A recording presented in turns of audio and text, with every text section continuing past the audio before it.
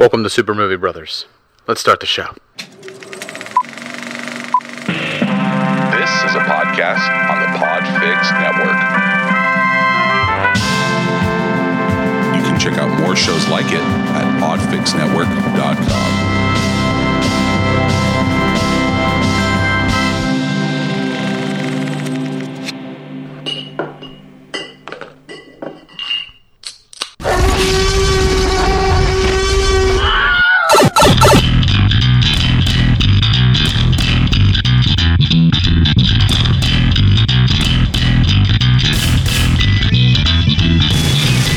Welcome to Super Movie Brothers. I'm your host, Super Movie Brother Dave. I'm your host, Super Movie Brother Jay. And Jay is live in person with his microphone on because second week in a row you forget to turn your microphone on. It helps to turn it on. If you don't hear yourself in the headphones, your microphone's not on. I know.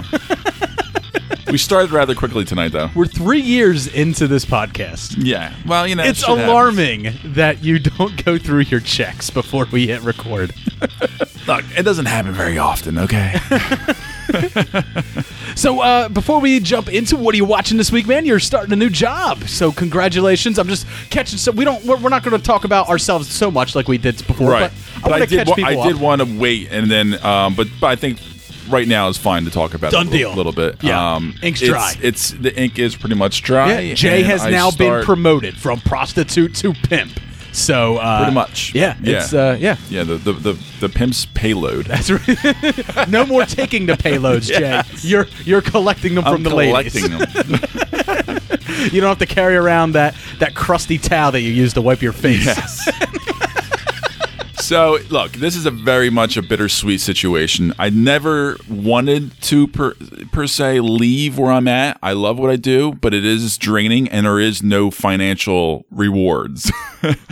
and I kind of plateaued where I'm at, essentially. If I wanted to get a better position or a better pay grade or whatever it might be, I would have had to gone back to school for a number of years and lost more money going to school and more time going back to school, and it just wasn't worth it. And I got offered a great opportunity to be a salesman in technology. So like mostly like wireless, mobile devices, barcode scanners, things like that companies need to help their company work more efficiently. So I just find it hilarious that the guy that struggles to put together a well-constructed sentence will be selling. Little do they know.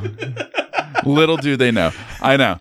So I know the guy who offered me the job. He is one of the part owners of this small company, and we see each other once a year at the MS City Shore ride, and he knew that I was kind of financially destitute. Just hurting. I started working for Broken Goblet. Destitute. Doing a bar backing gig there, and honestly, I'm going to continue doing that. I love it. It's fun.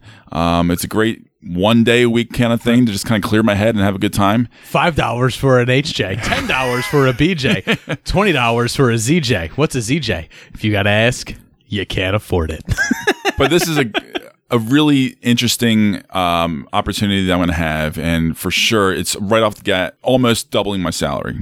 Right off the bat. It's definitely going to be a challenge. It's definitely making my brain hurt already because I am really having to learn how to do kind of a whole bunch of different kind of computer things and learn about different kind of technology that I'm going to be selling to different businesses and stuff like that. Walnuts, they're brain food. Okay, yeah. It'll increase your mental capacity. It's one of those things where I'm not worried about it because they know it's going to take a little bit of time, and I'm just going to put all of myself into this. I have to. It's just one of those do or die situations. Like, this is a great opportunity for me, and I have to take it, and it's exciting. So that's good, man. New opportunities for you. Congratulations. Just wanted to catch some people up because I know we were talking about job opportunities for you a couple of weeks ago.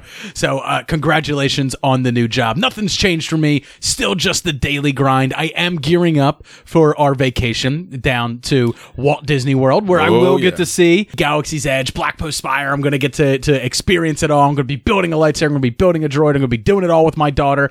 And Maybe now I'll be able to afford to go with you one day. so what I'm going to try to do my best to not be like one of those dads that has a video camera in his daughter's face all the time. Right. But I will definitely be documenting going into Galaxy's Edge. But I also really want to document the moment she realizes where we're going, because it's still a secret. She doesn't know where we're going. She knows we're going to Florida. That's awesome. She knows she's going to take her first plane ride, but that's about all she knows right now. But I'm assuming once we land there, since we're doing the magic bus all the way back from Orlando Airport to Walt Disney World, I'm assuming that when the bus pulls up and it has Mickey Mouse on the side of it and everything, and as she starts driving in and there's just fucking Mickey Mouse all over the place, she's gonna pick up on it. And if she doesn't, it's probably because my daughter doesn't. She's not always the most attentive child, so I'm hoping to keep it a secret from her all the way until the moment when we're walking through the front gate and she can see Cinderella's castle, and I want to catch her face when she sees it. I hope she can keep up her energy level throughout the whole day. I 100% guarantee you that she can. All right, Jay, that's enough about me and you. Let's get into what are you watching? What are you watching? What are we watching? I think he's trying to watch some illegal channel. Always watching. No, go past this part. In fact, never play this again. All right, man, what'd you get down to watching this week? Did you watch anything interesting, anything you'd like to share with people? I got quite a few things, so. Okay, no, just a couple things for me. The End of the Fucking World, Season 2.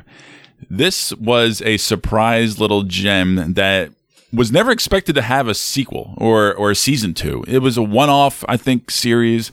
It was a quirky, very dark comedy with, like, you know, some British teenagers. And this follow-up is just as delightful, if not so strong as the first season. However, the second season was very charming, very delightful, still in the same vein and zeitgeist of the first season. And it's a good time. It's not for everybody. Like I said, it's a very dark and dour dark comedy, but it's a quick, breezy 30-minute, 8-episode series. So give it a try. All right. I also watched a Netflix series. I watched Daybreakers, or Daybreak. That's the one where the kid it's basically Ferris Bueller, and trust me, they play a ton of homage to Ferris Bueller in it. It's basically Ferris Bueller in the apocalypse. It's a kid. He's talking to the camera. He's showing you how he survived the apocalypse. He's navigating this world of high school post-apocalypse. It's fun. It's nothing that's groundbreaking, but it's a ton of fun. And I picture it like this is a show that they would put on the CW, but they've amped it up. It's like CW show with balls, because they say fucking shit and whatnot a lot. Yeah. But I mean, it is quirky. It is fun. I binged all 10 episodes in one day. They're not all an hour long. They're in like the 40 minute range, just like an hour long TV show without the commercials. And if stuff like this, if quirky post-apocalyptic or quirky like horror interests you, I encourage people to give it a try. I also did quite a few rewatches, Jay. So I've been talking to our good friend Mark, who does our movie cocktails with us, and Cult Movie, and he's the host of Cult Movie Cult. Yeah. He's doing his flash in the pan one hit wonder director series right now, and I reached out to him and I was like, oh man, would Toby Hooper be considered like a one hit wonder? And he fired back with like, no, he would not be considered a one hit wonder, because he had some hits with later on in his career too, later on in the 80s. So, but that got me. He started talking about Texas Chainsaw Massacre 2 with Dennis Hopper, and I had never seen that. I hadn't seen it, but it is streaming right now, I believe, on Amazon Prime. So I still haven't checked it out, because before I watch it, I wanted to ensure that I watched the original Texas Chainsaw Massacre from 1974 first. So I gave that a rewatch, Jay. And I'm not sure if that's a horror movie you've seen, the original one. No. But it's definitely one that I think we should put on your movie homework list. You think? Okay. For sure, yeah. If you watch, all right, I'll say this. If you watch that, I will watch the Robert Pattinson film that's on that's on Amazon Prime that you've been after me to watch. Really? I will watch. All right, so here's my proposition, Jay. If you watch Texas Chainsaw Massacre 1974, Toby Hooper directed one, I will watch Good Time, the Robert Pattinson film that you've been just aching to get me to watch. Okay. And we will do a movie homework at some point where we've both assigned each other. If you think this is actually homework worthy, then I will do it. For I like to give you classic horror. But this stuff is something that I'm not fighting you on it. Yeah. I mean, I like to give you cult films because I feel like Right. you missed out on I've it. heard a lot of good things about this. Exactly. So I'm This is gonna. not 74, right? 1974. Yeah. So I'm encouraging you to watch that. I believe it is streaming somewhere at some time.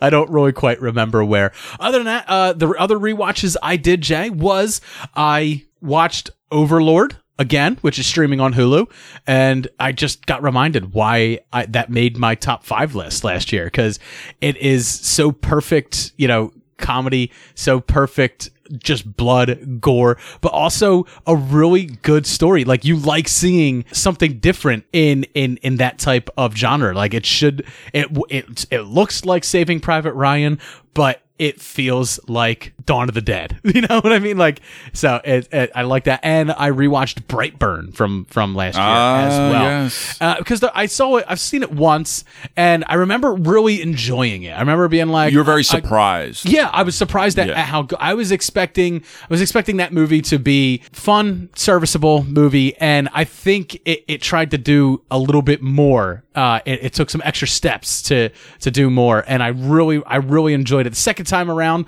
knowing what to expect, I think I'm more focused on more nuance within the film, and I still really enjoyed it. I can't recommend it enough. If you didn't check out Brightburn from last year, give it a shot. And also, really quick, the Texas Chainsaw Massacre is on Netflix and Tubi. So there you go. So you got both. Yeah, So both worlds. You watch You're good. that. I'll watch catch Good it. Time. And Jay, what else did you get down to watching this week? Just The Mandalorian, and then also a couple other films that we will be talking about a little later. Yeah. So we're gonna do our Mandalorian review. That's gonna be a separate episode. We're gonna couple our Mandalorian review with our review for the Korean thriller, I guess you could say, psychological thriller. I would say so. Paris- Horror thriller, whatever you want to say. I don't know. Parasite. Yeah. Parasite. Dude, Parasite. One of the was- best movies of the year so far. Yeah, well, you don't want to bury the lead for your review. So in the episode that was released just before this, you could, if you haven't checked it out, you can go back and check out me and Jay's thoughts on Mandalorian Season 1, Episode 1. We're not going to do reviews for every single episode, but we After this, we'll probably just do a season review. Exactly. But we definitely want to discuss what we saw out the gate and see if it's something that's going to keep us interested. So, Jay, with what we've been watching out of the way, with our recommendations for everyone to watch, let's get into this week's news.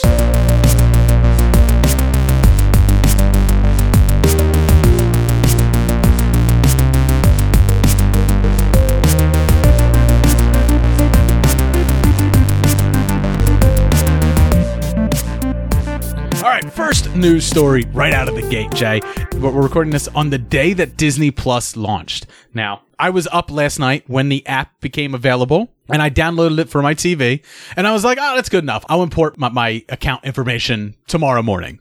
So I wake up, I go to put in my account information. Oops, we're sorry. We're having a little bit of trouble with the connection right now. And it's got Wally floating out in space, like, I know. and I was like, So I was like, all right, well, let me try it on my phone. I find the app, I download it. Oops, sorry, I'm having a little bit of problems with our connection right now. And I get Wreck-It Ralph just shrugging his shoulders, and I was like, I get it. That's what I had. I get it. You broke the internet, you motherfucker. I get it. Okay. And then we tried it on the Fire Stick, and oops, we're sorry. Having a little bit of trouble with their connection right now. And I was like, you motherfuckers. Like, we did the pre-order of 3 years ahead of time. So did I. So we get 3 years of it now. And for, I would say, the first 12 hours of this app's life, it was impossible to download. Now, I did speak to some people who had zero problems at all. Our TV is an LG TV, so it runs on the Google Store. Our phones are iPhones, and obviously the Fire Stick. So, but I talked to a few other people who had no problems. They actually watched The Mandalorian last night. Their app provider put the app out early, and they already watched The Mandalorian. So, on the website, they had a countdown to when it was going to be available, but apparently some people released the app early. So, the news story is, is, Jay, Disney Plus launches, but not without a few hiccups and bugs to go And along with it. that was all over the headlines today, and it's understandable, right? I mean, what do you expect? I mean, I'm not surprised that they had some hiccups. For me personally, like I had to refresh 2 or 3 times certain pages and stuff like that because it was not working for me as well. But I watched it through my phone and it was perfectly fine. I haven't tried it linked up with my TV yet. So for someone that lives in the multimedia world that we live in today, I play a lot of video games. I am familiar with day one, game breaking bugs in things, right? So like I've downloaded games before that were just fucking broken out the gate and had to wait 24 hours for a patch to come in. And I think that's exactly what happened to our TV because it wasn't working. And then I went to try it one more time before I left to go to work. And it's like, would you like to install this update? And it took probably about 10 minutes to install the update, and I was like, oh, this is a massive update. So I think that, and then it worked fine after that. Wow. So, but for everything else, we were still having problems. It wasn't working on the phones and it wasn't working there. But so Disney Plus launches without, with a few hiccups, but ultimately I scrolled through the content now, and something I didn't get into in What Are You Watching? I watched the one thing I watched other than The Mandalorian. I've only gotten to watch 2 things now. Was I watched The World According to Jeff Goldblum. Now, eventually, you do plan to have dinosaurs on your dinosaur tour, right? Hello? Hello? Yes? I really hate that man. That is. Fuck me. Yeah. How have I not seen that yet? Oh, you didn't know it's I knew I didn't know it was out yet. Yeah. First episode's out. It's all about sneakers. And I got to say, like, is it interesting? It's if not, you're a big fan of Jeff Goldblum, that's it. He doesn't dive too deep into any of the topics that he's researching, so it's not for any type of deep dive. He's just a silly fanboy kind of thing, He's just so Off fucking script. charming, so fun. I imagine that when you are 60 years old, like he is, Jay, like you are very much going to be Jeff Goldblum. Oh, that's a compliment. Thank you. Not a problem. I don't care. All right, I'll be that creepy guy. let's get into our next news story. All right, Jay, Kevin Feige has become quite candid in a lot of his interviews of late. So when he was speaking to The Hollywood Reporter, he kind of gave a little bit of a tease for what his Star Wars films are going to be about. Now, when they say a little bit of a tease, look, he didn't give away pretty much anything. He says he wants to explore corners, places, and people that have previously never been explored in the Star Wars universe before. And that's where he plans to take his Star Wars series. Now, that to me sounds like a whole bunch of Hollywood fluff, but previously when asked about it, he said nothing about it. He's only focused on what he's been doing with the MCU. Now, we did talk last week about Benioff and Weiss leaving Star Wars, but the announcement of Kevin Feige coming into Star Wars happened before their official exit, and they talked about creative differences. What I was wondering was he brought in to oversee them? That's a strong possibility. And they butted heads. We know that people have butted heads. Or they just didn't want somebody like that in general anyway. We know that Feige and Kathleen Kennedy both have butted heads with creators in the past. So I was wondering that when I was like, it's kind of weird that like a couple weeks before Benioff and Weiss leave. They never had anybody above them telling them what to do. Yeah, and for years. That's what I'm wondering. I'm wondering if this is the same project. Yeah. But now Kevin Feige's just taking I would not it be over. surprised. Yeah, that's at all. And it makes so much sense. Yeah, and now suddenly you have another creative voice in their meetings, and they're not having it. So I was just something else I was wondering. But so I don't know. There's not a whole lot of news on when any of Kevin Feige's Star Wars movies will be coming out, but a lot of rumors are pointing for like 2022 time range, 2023 even, because they did mention they were going to take some time. Episode 9. Next news story. All right, Jay, more Kevin Feige news. As I said, he's been quite candid lately. Also, while talking with The Hollywood Reporter, he kind of just opened up and mentioned that it's not his fault that the MCU has not included more diversity in its cast prior to this past phase. The real reason that a lot of diversity was shut down early on was because of Ike Perlmutter, who is now no longer affiliated with the Walt Disney Company, but he was the overseer of MCU and Kevin Feige's direct boss. So Kevin Feige basically just pushed all the blame and said, like, you remember when you weren't seeing black characters? Remember when you weren't seeing female characters in positive roles?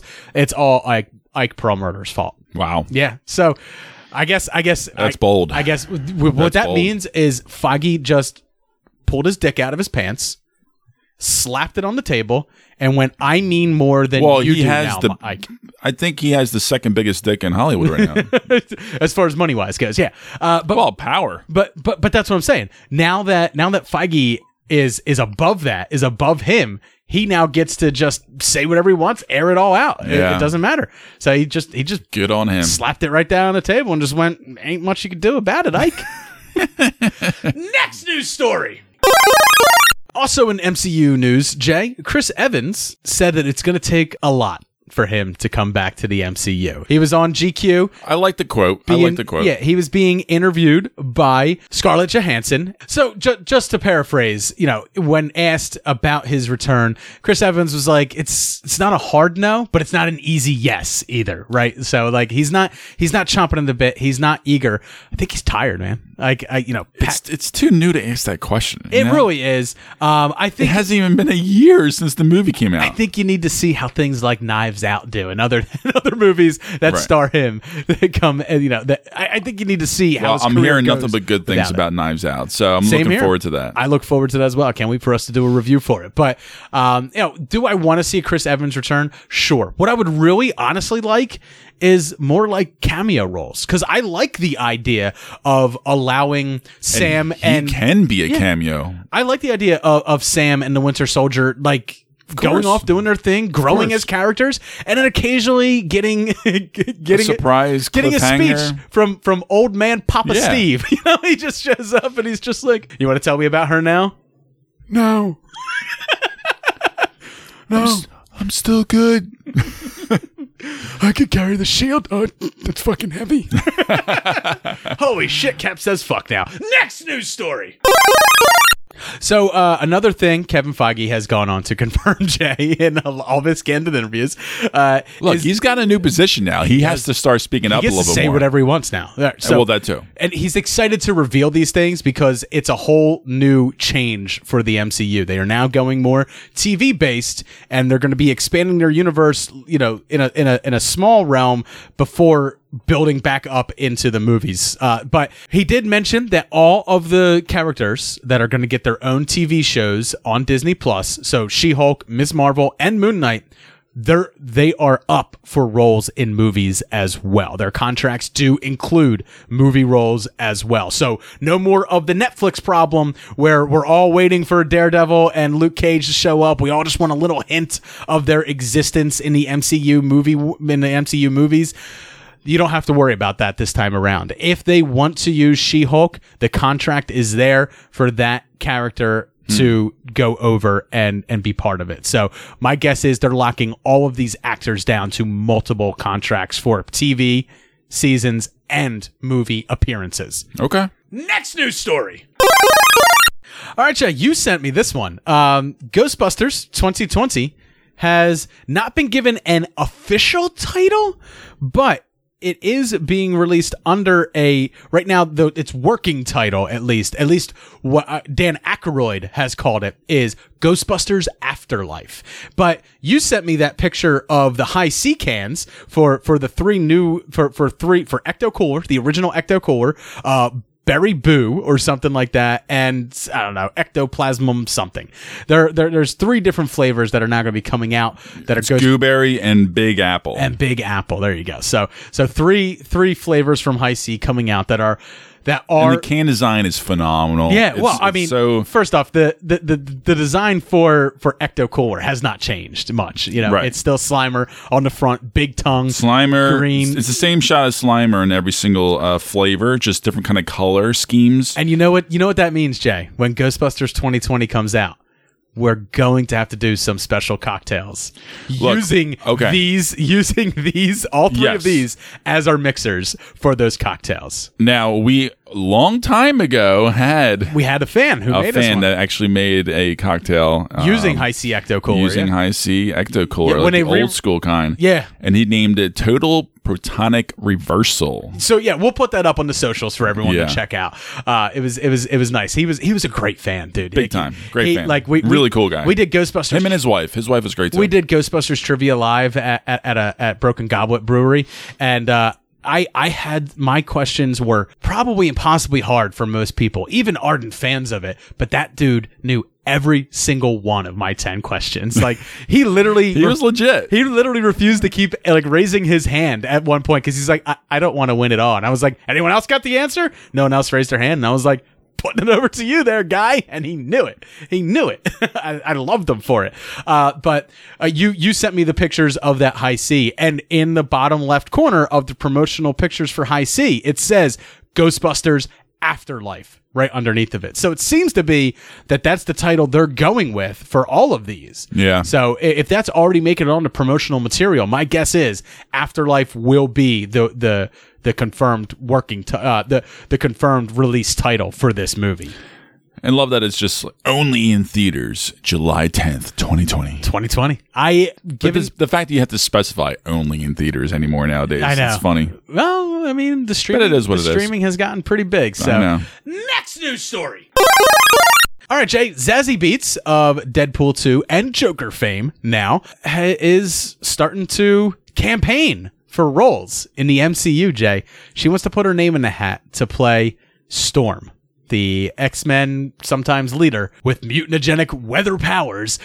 She wants to throw her name in a hat, and I like that casting. I think Disney should pick up on that because Yeah.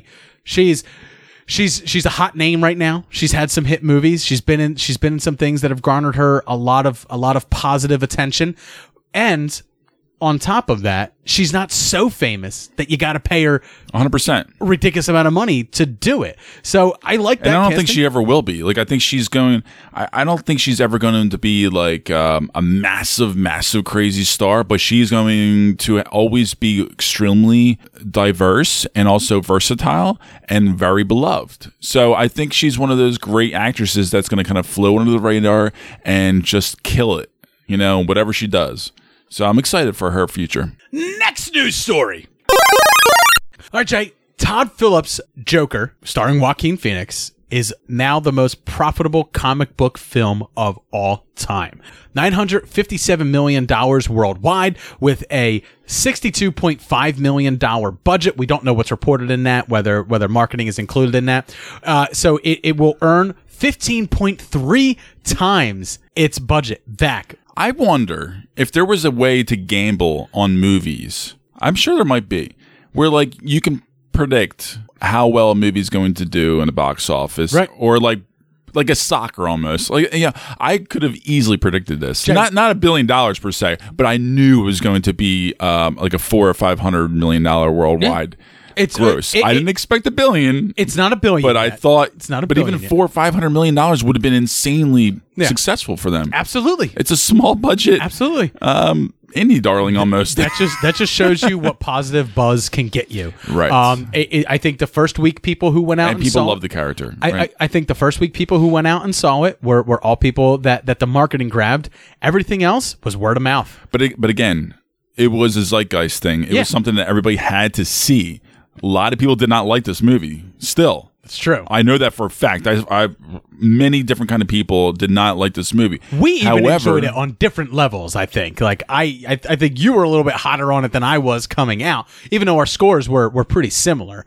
Right. My return viewings on this are going to be nil, more than likely. I saw it twice, and like I said, I'm good on it for a good year, I think. Just for shits and grins, Jay, what was the most profitable comic book movie before the Joker dethroned it? Ooh, nice little trivia question there. I would say Spider-Man 1. It was not. That actually had a very huge budget. You got to think something with a small budget Because I was thinking it was the first one. that performed hugely. Maybe. I'll just put you out of your misery, my friend. It was Jim Carrey in The Mask. It made Fuck. $351 million gross and had a $23 million budget.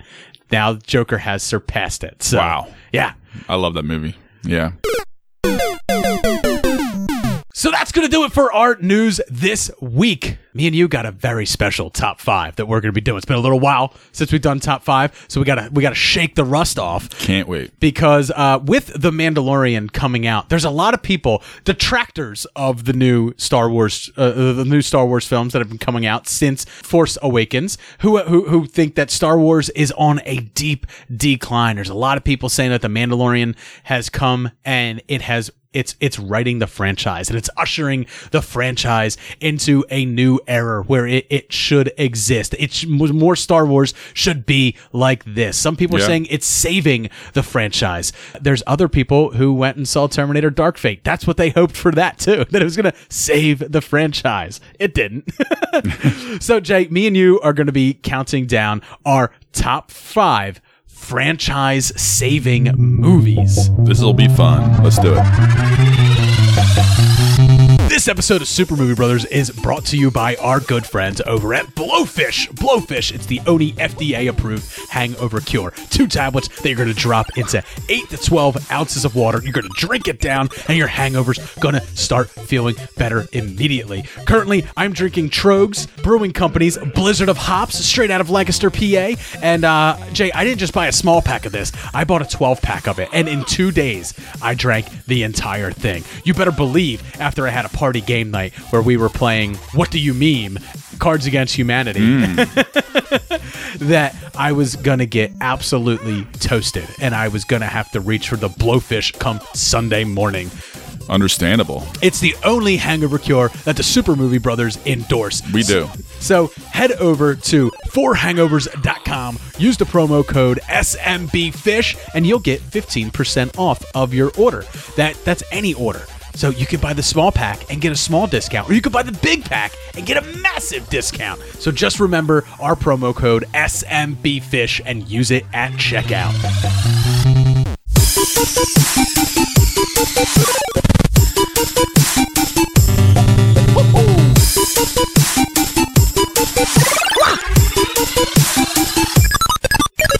Welcome back to our top 5. Me and Jay are going to run through our top 5 favorite. We always have to stress that these are our favorite films, not always the best ones, but these are our top 5 favorite franchise-saving movies. So, Jay, we're going to kick it off over to you there, buddy. What is your number 5 franchise saver?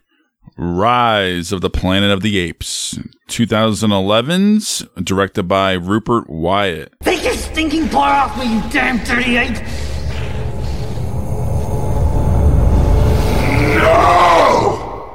Now, this was hard for me because I had a number 6 that was very close to be number 5, and I'll talk about that a little bit later in honorable mentions, but ultimately I put it on there because it has solidified a phenomenal trilogy after the fact. Its own trilogy, from rebounding from Burton's stupid movie with Mark Wahlberg, and then a long time ago, the original franchise killer. You know, if we did a top 5 franchise killers. Yeah. So this came back because first of all, we had the technology, right? We started to have the technology that was able to humanize the apes a little bit more, even so. And Caesar just did a great job. Obviously, Andy Serkis really was a huge part of that. Can we say, instead of Rise of the Planet of the Apes, like saving the Planet of the Apes franchise, can we just say Andy Serkis saved the Planet of the Apes franchise? I think that's a fair thing to say. I like Rupert Wyatt's movie. This film is on my list, so we'll talk about it briefly when we get to it. But I think the performance from Andy Serkis is what really sold people on it. The believability of Caesar is what sold people on it. Because I don't think James Franco is that great in this film. Or Frida Pinto. Right. But John Lithgow is great in this movie. So, but it definitely intrigued us enough that we wanted to see a sequel. It was good enough to get us ready for another movie. And then Rupert Wyatt walks away, and who comes up to grab the reins? I mean, oh boy, yeah, I know. It was the greatest move of all time. Matt Reeves taking over, and I think it escalated. It took it took these movies from really good movies about apes and moved it into cinema. Sure, You know what I mean? Honestly, and there's a couple of movies on my list that's like that. So technically, maybe even the second movie might be better than the one I'm going to be mentioning in my top 5. Even still, this one, the first movie, whatever movie I'm mentioning, it does save the franchise in quotes. Right. If Rise of the rebounds it into the zeitgeist, or it's just good enough where people are enjoying it and want more. Right. If Rise of the Planet of the Apes didn't come out the gate, didn't make money, wasn't well received, we never would have gotten Dawn for the Planet of the Apes or War for the Planet of the Apes, which both of them I love, but I still think the second one, Dawn of the Planet of the Apes, that's the one. I think you're right. That's the one. All right, Jay, my number 5. It's Fast 5. All right, listen up. The men we're after are professional runners. They like speed and guaranteed to go down the hardest possible way. So make sure you got your underwear on. We find them, we take them as a team, and we bring them back. And above all else, we don't ever let them get in the cars. So, this started the trend of get The Rock to save your franchise. Hey, we want to reboot Jumanji. Who are we going to get? We're going to get The Rock, you know? You just bring The Rock in to save your franchise. But honestly, like Fast and Furious, back in 2001, when that film came out, it was a fucking hit. There was no doubt that they were going to be following that up with a sequel. And they did. And the sequel was garbage. Too Fast, Too Furious. It just lacks so much of what the original one had. You know, I think it lacks a lot of character. I think it lacks a lot. It lacks a lot in story, and it lacks a lot in its world building. And they continued on that trend of schlock with Tokyo Drift. Now, Tokyo Drift is one of those movies that's so schlocky that I love it. Like it just full steers into its cheese and makes you love it by how bad it is. But then they do Fast and Furious, which is the fourth one, the follow up to which brings Paul Walker back in, and him and Dom team up again. And I felt that movie lacked heart, and it lacked a compelling story. First and foremost, it just seemed like a reason to get those two back together. And then when they come out with Fast 5J, directed by James Wan, and I think it just hit on all the right notes. It took it in the direction that the series hadn't been before. It turns it into a heist film. It's very Ocean's 11 in that way, but it keeps its action sensibilities, and it takes this franchise to a level that literally spits in the face of Sir Isaac Newton, where it's just like physics mean nothing. There is a scene in this movie where Dom and Brian are riding on the back of a vehicle that crashes off of a bridge doing like 80 miles an hour, and their solution to survive before it hits the water is to jump out of the car, let the car hit, and then they'll land in the water and be just fine. You know why that doesn't work? Because you don't slow your descent. They're still moving at 80 miles an hour. That's just the way physics works. So gotta love them. They're dead. But it doesn't matter, because the films just thumb their nose at physics and make you go with it and just make you enjoy the ride that you're taking. No pun intended. Jay, what is your number 4? Number 4 is Batman Begins. He's here. Who? The Batman. Batman Begins. So, Christopher Nolan saved us. It's not who I am, but what I do that defines me. There you go. Third time's a charm. Oh, man. Yeah. So, our boy, Christian Bale, coming out, playing the Dark Knight, Bruce Wayne. Fine. Solid, right? You know, it was a great character study almost in a lot of ways. Introspective. He went on this journey. He's trying to find himself, blah, blah, blah. And ultimately, it was a nice scaled down version of Batman and Bruce Wayne, because before this, it was nothing but cheese and camp. And we had that throughout the 90s. And Christopher Nolan brings back a lot of grounded sense of nobility and family and respect, but also revenge, and also just, you know, a lot of PTSD, I guess you can say. He's working this shit through. Sure. I'm going to shut up. I'm going to let you keep going. Ken Watanabe was fantastic in this movie. For the 30 seconds he was in it, Liam Neeson. And Katie Holmes, look, I'm not a hater. I'm just not. I'd rather have seen her than Maggie Gyllenhaal. I'm not a Haiti of Katie. I'm not a Haiti. I'm not a Haiti of Katie. She was fine. All right. I'm going to stay quiet. Yeah. No, we're going to talk about this later, I sound like. But, this one is definitely a resurgence. Obviously, The Dark Knight is the best one. Yeah. I think in the franchise. The three, the trilogy. You think for the Nolans? You think Batman Begins is the best one? No, Dark Knight. Fair. Batman Obviously. Begins is number 2. That's not that's not even an argument, Jay. I think that's not even an opinion. But why it's lower on my list is mostly because of the quality of the movie. I don't think it's that great overall. I think a lot of the action, a lot of the fight sequences were very underwhelming. So for me, and now you're getting a frown. Just move on. And that's it. That's all I got to say. My number 4 we already talked about. It's Rise of the Planet of the Apes. Please come home. If you come home, I'll protect you. Caesar is home. I really enjoyed it. Had a lot of fun with it. I like the whole idea of the pandemic instead of like the apes just rising. And it seems a little disingenuous that a bunch of monkeys in the zoo and lab test apes are going to break out and take over the world. So they added this pandemic thing at the end. I think that adding that hook at the end for this pandemic almost like it basically begged for a sequel. It begged to continue the franchise, and luckily the dollars were there to do it. Other than that, I'm not gonna extrapolate on it too much. Jay, your number 3. Mission Impossible 3. And you're gonna tell us everything. Every buyer you've worked with, every organization. What the hell is your name? Names, contacts, inventory lists. You have a wife, girlfriend? It's up to you how this goes. Because you know what I'm going to do next? I'm going to find her. Whoever she is, I'm going to find her and I'm going to hurt her. Yeah. Yes. So this one rebounded from the exceptional cheese of 2. Still my favorite Mission Impossible. John Woo? To this day. The second one? No. Oh, the third one. Okay, great. Still my favorite one. No, this one.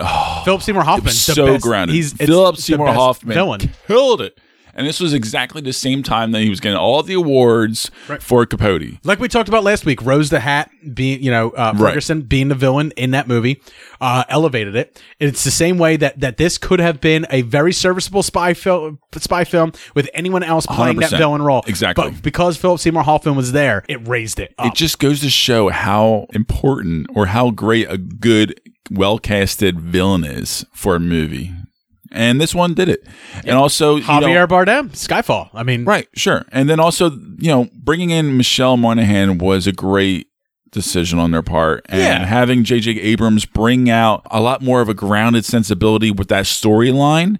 It was very, very emotional, and all the action to be a little bit more realistically tangible in a lot of ways. So it was really, really cool. And opening the movie with, Tom Cruise putting on a, acting showcase for emotional purposes, obviously, something really cool to see. And it was a breath of fresh air in this franchise. And I still love it to this day. My number 3. I'm not sure if people are going to go with me on this one, to be honest with you, but we had a bunch of stinkers in the franchise leading up to this. There was Spider-Man 3. Then The Amazing Spider-Man was pretty good. It was okay. We all kind of liked it. We applauded for it. We patted them on their backs.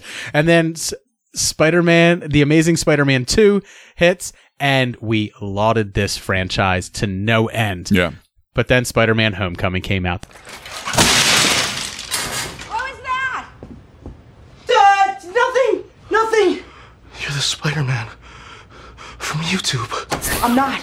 You were on the ceiling. No, I wasn't. Ned, what are you doing in my room? Man, let me in. You said we're going to finish a Death Star. You can't just bust into my room.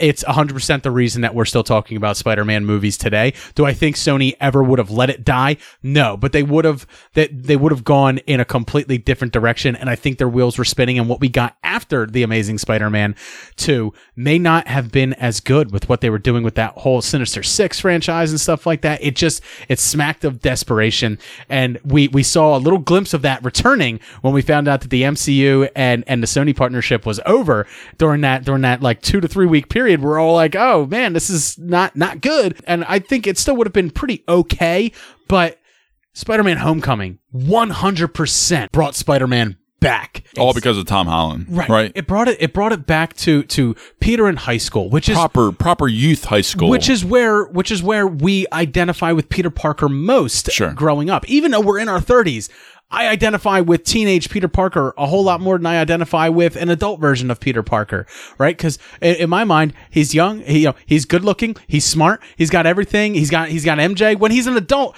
I'm just like, man, this dude's moping about nothing.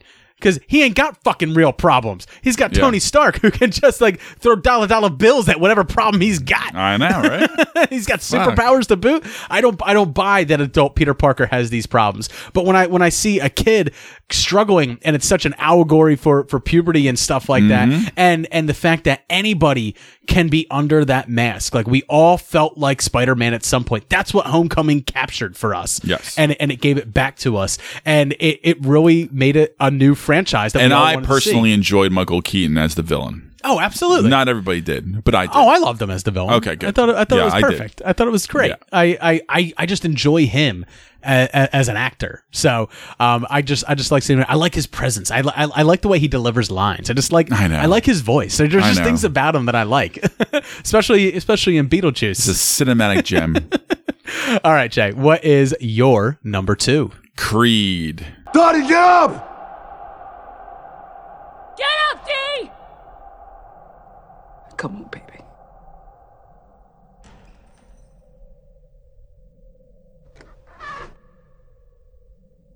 Stage!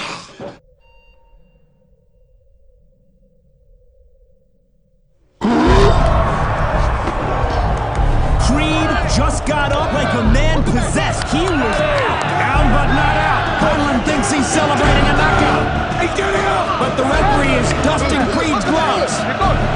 Creed beats the count, and the action begins again. That's the heart of a champion. He has his daddy's heart, I'll tell you that much. Not Creed 2. Right. But it's my second movie, Creed. So Creed, this one came out in 2015, and it was written and directed by Ryan Coogler. Ryan Coogler really brought something 100% new to the franchise while keeping it in the world of the franchise by having Sylvester Stallone still play Rocky Balboa, but not be essentially the main fighter or the main protagonist throughout this movie. Right. Not the guy. He's the mentor. He's the supporting guy. He's an old guy, right? He's getting through some shit. He's trying to work things out, get his shit together with his restaurant, blah, blah, blah. He doesn't really want to help and train Adonis. Same story, right? Structure-wise, sure. Practically the same story. Yeah. Different character, different motivations, different problems for him, you know? Yeah.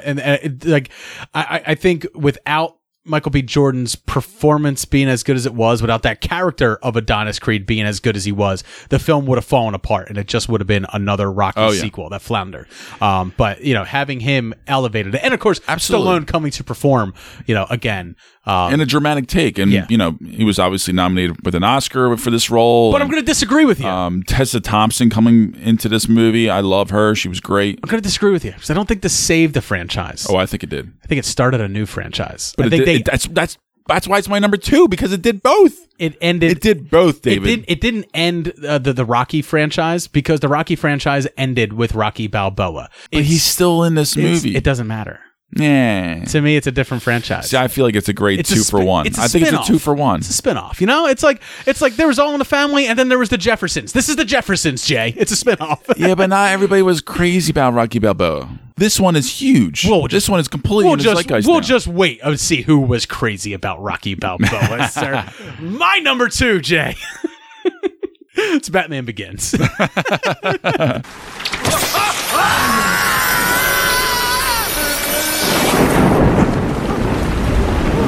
Where were the other drugs going? I never knew. I don't know. I swear to God. Swear to me. For me, as a comic book fan, watching Batman Begins, I didn't even know what to fucking expect. We talked about it on top 5 films that were never made. Yeah.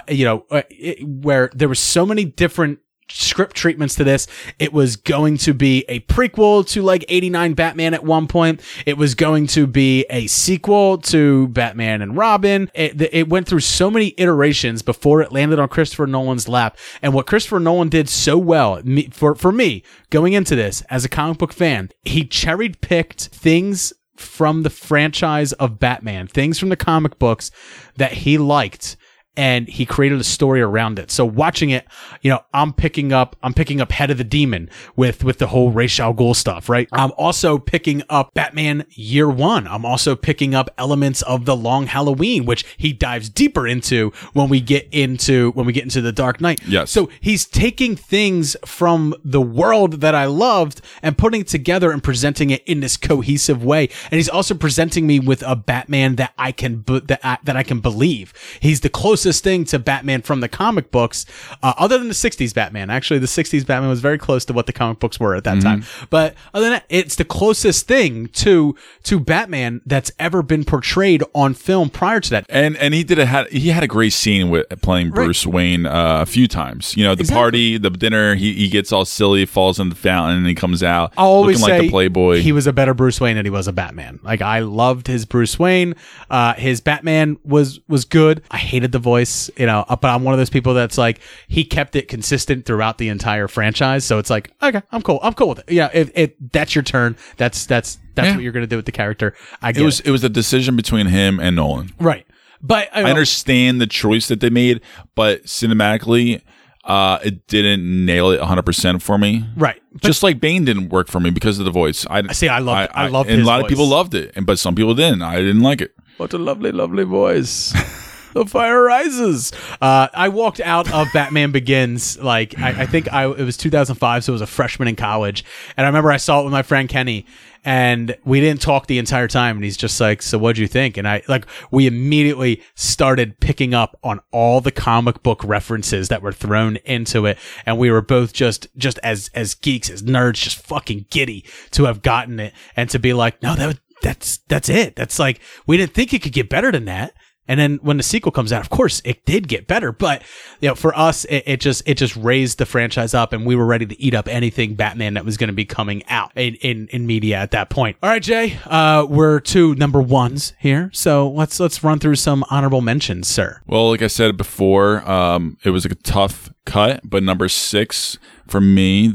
First honorable mention, Spider-Man Homecoming. We already talked about it a little bit. Certainly adored the movie, and it was one of those things where, yes, he's been in the movies quite often, and, they're trying to resurge Tom Holland to come back again as Spider-Man, and I'm sure that will happen because he's so fantastic. But he 100% will, because he's under contract to do another. Yeah, but they still need to work the details out between Sony and Marvel. No, it's the done deal. That's ink's dry. He was already signed on for another movie with Sony. I just didn't know there was a movie coming out or not. Yeah, no. Okay, I haven't heard anything. No, okay. And they recently just re-signed the director as well. So, okay. So it's all already a go. Great. So I'm excited for that, mostly because I put Rise of the Planet of the Apes ahead of that, because they had a fantastic trilogy, and they did save. They had an arc. They completed it, and it was done. A fantastic arc, and it was time relevant. Also, Man of Steel. Man of Steel is a movie that needs more credit than it's also deserves. on my honorable mentions list, because the movie we got previous to this was Superman Returns, which was, I remember coming out of Superman Returns and having people tell me I was crazy for disliking that movie. And years later, it was one of those things where like, no, that is a terrible movie, and people agree with me now. But coming out of the theater the night of, people loved Superman Returns, mainly because of the Donner references in it. But Man of Steel, it literally had a mountain of kryptonite to lift off of its shoulders. Sure. But it had a great story, and it had a really great Russell Crowe playing his father and having a lot of stuff on Krypton. But what it had was a great Henry Cavill. It had a Superman for all seasons. It's just it had a Superman that you could buy, you could believe in. He had emotions, right? You could relate to him more. He wasn't this polished. He wasn't. Spoiler alert. I mean, not even that. But I mean, he wasn't this polished gem that like was so Boy Scout like he was in the Donner films, right? Like there was some depth to him. They gave him emotion. They gave him range. range. They you need to do in this day and age. They gave him conflict, for Christ's sakes, which Right. is something that you struggle to do with Superman because he's so powerful. How do you continually give him conflict? So yeah, it was the best way to go about it. it was. And cinematography wise, I thought it was fantastic as well. I just thought the last fight sequence went on for way too long. It definitely did, and it was a little bit gratuitous with its destruction porn. But. Yes, and that was my biggest gripe with that movie. Yep. All right, Jay. Any other honorable mentions that you got? One last one, X-Men First Class. I still really enjoyed this movie. This was directed by Matthew Vaughn, and just seeing a lot of the young and old characters and actors and actresses be all in screen ensemble cast. I had so much fun with this movie. It flew by really quick, even though it's not perfect at times. It's not. One thing's for sure. It's still fun to watch. One thing's for sure. While I wasn't crazy about the Kevin Bacon villain, I really did enjoy both James McAvoy and Michael Fassbender in their roles. I think 100%. I think you never would have 100%. you never would have gotten sequels Yeah. after that if they weren't as good as they were. I think they lifted this film to an elevation that was far more than it deserved because its script was pretty much shit. Yeah, this A lot of the solidified kids were that pretty much January shit. Jones would never be casted ever again. Yeah. in any movie other than Mad Men. Exactly. So, all right, Jay, my honorable mentions, Man of Steel, which you mentioned, Casino Royale, which I'm going to not say much more about, Star Trek, the 2009 remake with J.J. Abrams. Worthy. I was not a... I'm not a big Trekkie, though. That's the thing. why. I'm not a Star Trek fan. I've never seen The Next Generation. I've tried to watch it. It's just not something that's for me. I'm still trying to watch it because I know I have a lot of friends who enjoy it, tell me I got to do it. Deep Space Nine, Voyager. Someday I will get down to watching those. Someday. I don't know when. Maybe Desert Island type, watching material with so many episodes. So I was never a huge Trek fan, but this made me a Trek fan, right? Like it made me want to dive a little bit into the lore. It made it cool, right? Right, it did, and I enjoyed it because it presented it in a way that a monosyllabic, knuckle dragging moron like myself can understand, right? Because Star Trek's such deep sci-fi. This was just like, no, this is dumb fucking action with a few elements of deep sci-fi. And it's like, I'm down with that. Yeah, I could get that. And then you throw in more mainstream. Then you throw in sexy girls and sexy Chris Pine. Down. Ooh, yeah, Ooh. I am down. Finally, Jay, mine is Rocky Balboa because I'm not sure if Creed would exist without Rocky Balboa, sir. There's an argument to that. Yeah. Rocky 6, Rocky Balboa. Rocky 5 plus Rocky 2 equals Rocky 7, Adrian's Revenge! Look, I liked it. I did. And we talked about this before. It's a special place in my heart. Great father-son monologue scene that killed you and I. That's what saves it for me. It slays us. It was but, it was Stallone. Not just it was him acting his best in the role. I think. Yeah. And it holds a special place in my heart because it's one of the last movies that I've seen with my dad. My dad's still alive, guys. It's one of the last movies that I saw with my dad in the theaters. I haven't been to the theaters with my dad much, But I've never been to a theater with my dad. But when this movie came out, I remember looking at my dad, and we went on Christmas Day. We watched this movie, And that's great.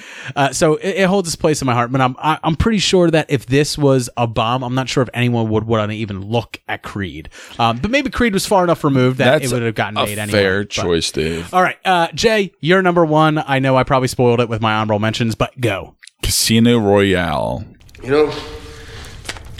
I never understood all these elaborate tortures. It's the simplest thing to cause more pain than a man can possibly endure. And of course, it's not only the immediate agony, but the knowledge that if you do not yield soon enough, there will be little left to identify you as a man. The only question remains. Will you yield in time? No!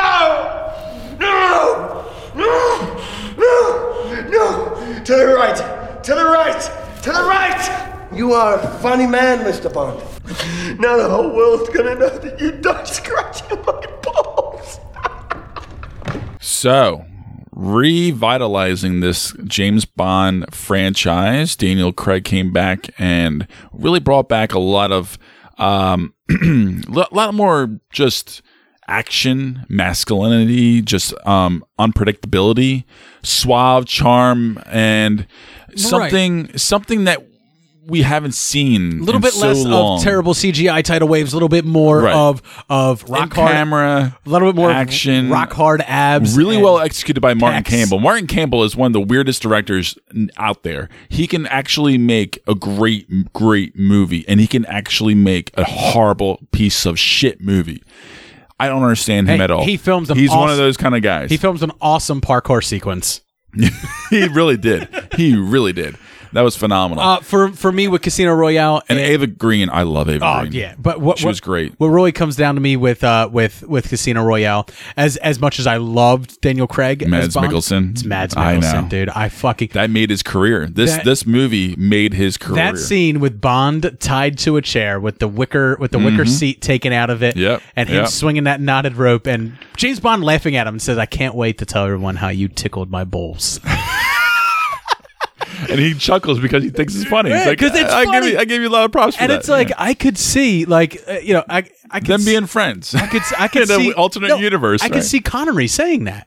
Right. I could see Connery saying that, and it's like, so I think that's what saved to me. No more CGI tidal waves, because it's like MGM was they had Roger Moore and they went, oh, this got silly. Then they brought in Timothy Dalton and it got even sillier. And then they're like, oh, let's ground it more and let's get into. It had the perfect marriage of fun, watchability, action, but also just like took its time. Right, it had a big long card tournament sequence going on. But I felt like Pierce Brosnan's GoldenEye started out the same way this franchise did, where it's like a little bit more grounded, a little bit grittier, a little bit more intrigue, Which was fantastic. Right? And then they immediately went I don't know what they just happened. shit the fucking bed on that. I think he got too old and he couldn't do anything else. I don't know. They had to do like stunt double CGI I don't think. shit. After I don't that. think it was that. I think it was just that era. It was that era. It was that era. It was that late '90s cheese era. That whatever. The Batman and Robin era. Let's not talk about The Tomorrow Never Dies era.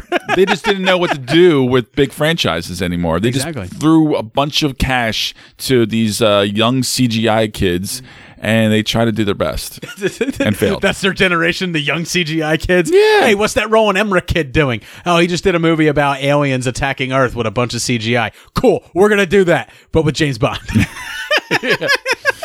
Exactly. Lies, sir. Lies. All right. Jake, my number one. Oh, what a day. What a lovely day. It's Mad Max Fury Road. Come on. I don't even know how this doesn't even make your honorable mentions list. A dormant I'm not a huge fan of the franchise. a dormant That's why. franchise for like close to 20 years. And I get it. It comes back with a movie that when I watch it now, I go, this might be a cinematic masterpiece. Like Fury Road might be a movie people reference and talk about for the next 20, 30, 40 years. Like when I watch this movie, it is so pitch perfect in its visuals. Its tone is just so right all throughout.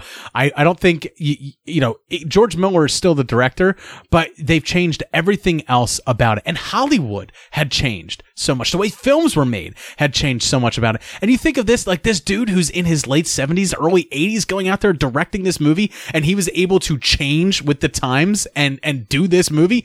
It's absolutely Massive amazing. female cast. Mad Max kind of be spun on his head a little bit. You know, he's not really the protagonist so much. So many sequences that get action just so perfectly right, and even its musically and just everything mostly practical. Even its use of the time that they use CGI with the storm, it still looks good. Like it still looks good. There's a few CGI breaking moments. Sure. But it's fun. The one that sticks out to my head, the worst CGI moment in the film, is when the flying stuff, the flying steering wheel and stuff coming to the screen. It's almost like the studio tried to push them towards 3D and they balked on it. But I absolutely love this movie. It's a movie that, like, when I say, like, there's some movies I go back to maybe once or twice a year and stuff. This movie, anytime it's on, anytime I see it streaming somewhere, even though I own it, anytime I'm flicking through and it's like, oh, they're streaming that. It's one of those movies for you. Yeah, I'm gonna watch it. Yeah, I'm gonna watch it right now. Why? Because it's always a good time. That's probably to what I watch it. should have put on last night instead of Gangster Squad. Yeah, definitely. It's always a good time to watch Fury Road. I just needed a background movie on, and I just wanted to throw it on because it was one of the first things I saw, and it reaffirmed how shitty it really was and disappointing. Someday we should do like our top 10 desert island movies. Like just it'll be its own episode. Oh. Like 10 movies that you and I could have on a desert island. That would take some time. It's not because they're the best movies. It's because they're the most rewatchable ones. Like we can watch them all day, day in, day out. Right. But that would take some time for me. But this Fury Road desert island movie. It's a great one. It's a good one. So it's a good choice. That's why it's my number one. I don't know whether it saved a franchise though, because there was tons of buzz about the franchise going on after this, and not much has come of it since then. So I might be wrong in saying that it saved the franchise, but it definitely raised it to new heights and brought more viewers back to the old films. Now, do you want to save all the Twitter comments and stuff like that right now and confront the issue that there was no Star Wars movies on our list? I will put up a question. I will put up a question of the week to have people let us know what their favorite film that saved the franchise was. But here's the reason why I don't put Star Wars: The Force Awakens on the list, and I'll just say it now.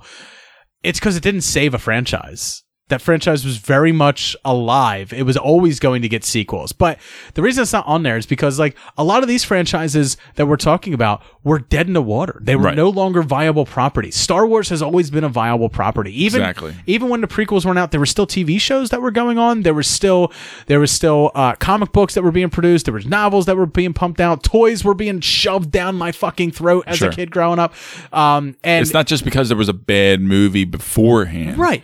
And despite the fact of how people felt about the prequels at the time, which there's more people defending the prequels now than ever, but despite the fact of how people felt about the prequels at the time, they were still making bank on those movies. Those movies were still making a ton of money because it's just something that has buried itself deep inside of our movie going experience, that it's almost transcended movies in a way where seeing the new Star Wars film in the theater it's almost like a sea turtle being brought back to the beach where it was born to lay its eggs. We all have to do it at some point. We all have to be the salmon swimming upstream because the new Star Wars movie is out. Let's all migrate to the theater. Even if we're not sold on it, we're still gonna go. And that's why Disney paid so much money to buy it off of Lucasfilm, because there's so many people who will just stick with it forever. So I never think that franchise was in trouble. That's why it's not on the list. And also,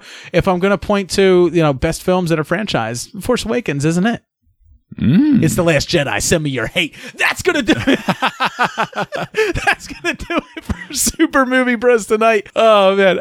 If you would like to reach out to us on Twitter, you can reach me at Super Movie Pod. That's where I'll post our question for next week, where you guys can answer, and we'll read it on the show. Let us know what your favorite film that saved a franchise was. Reach me on Facebook, Super Movie Bros Podcast, and Instagram, Super Movie Bros. You can also check me out on Instagram. I am at SMB Dave on there. It's my personal account, but sometimes I post stuff for the show. I also post pictures of my daughter, my dogs, my life. I'm not a huge Instagram poster, so don't expect like my stories and stuff coming out from me. And then also, if you are enjoying the content that you're listening to, head over to patreon.com/supermoviebrospodcast, and you can get all of our additional content. I think that's where me and Jay are going to release our top 10 desert island movies, Jay. Our most rewatchable movies. Top 10 desert island movies. Okay. Only on Patreon. So if you would like to check out all the additional Patreon content that we have, it's $1 a month. We'll get you all the extra episodes. If you want to pledge a little bit more, you'll get all the additional episodes,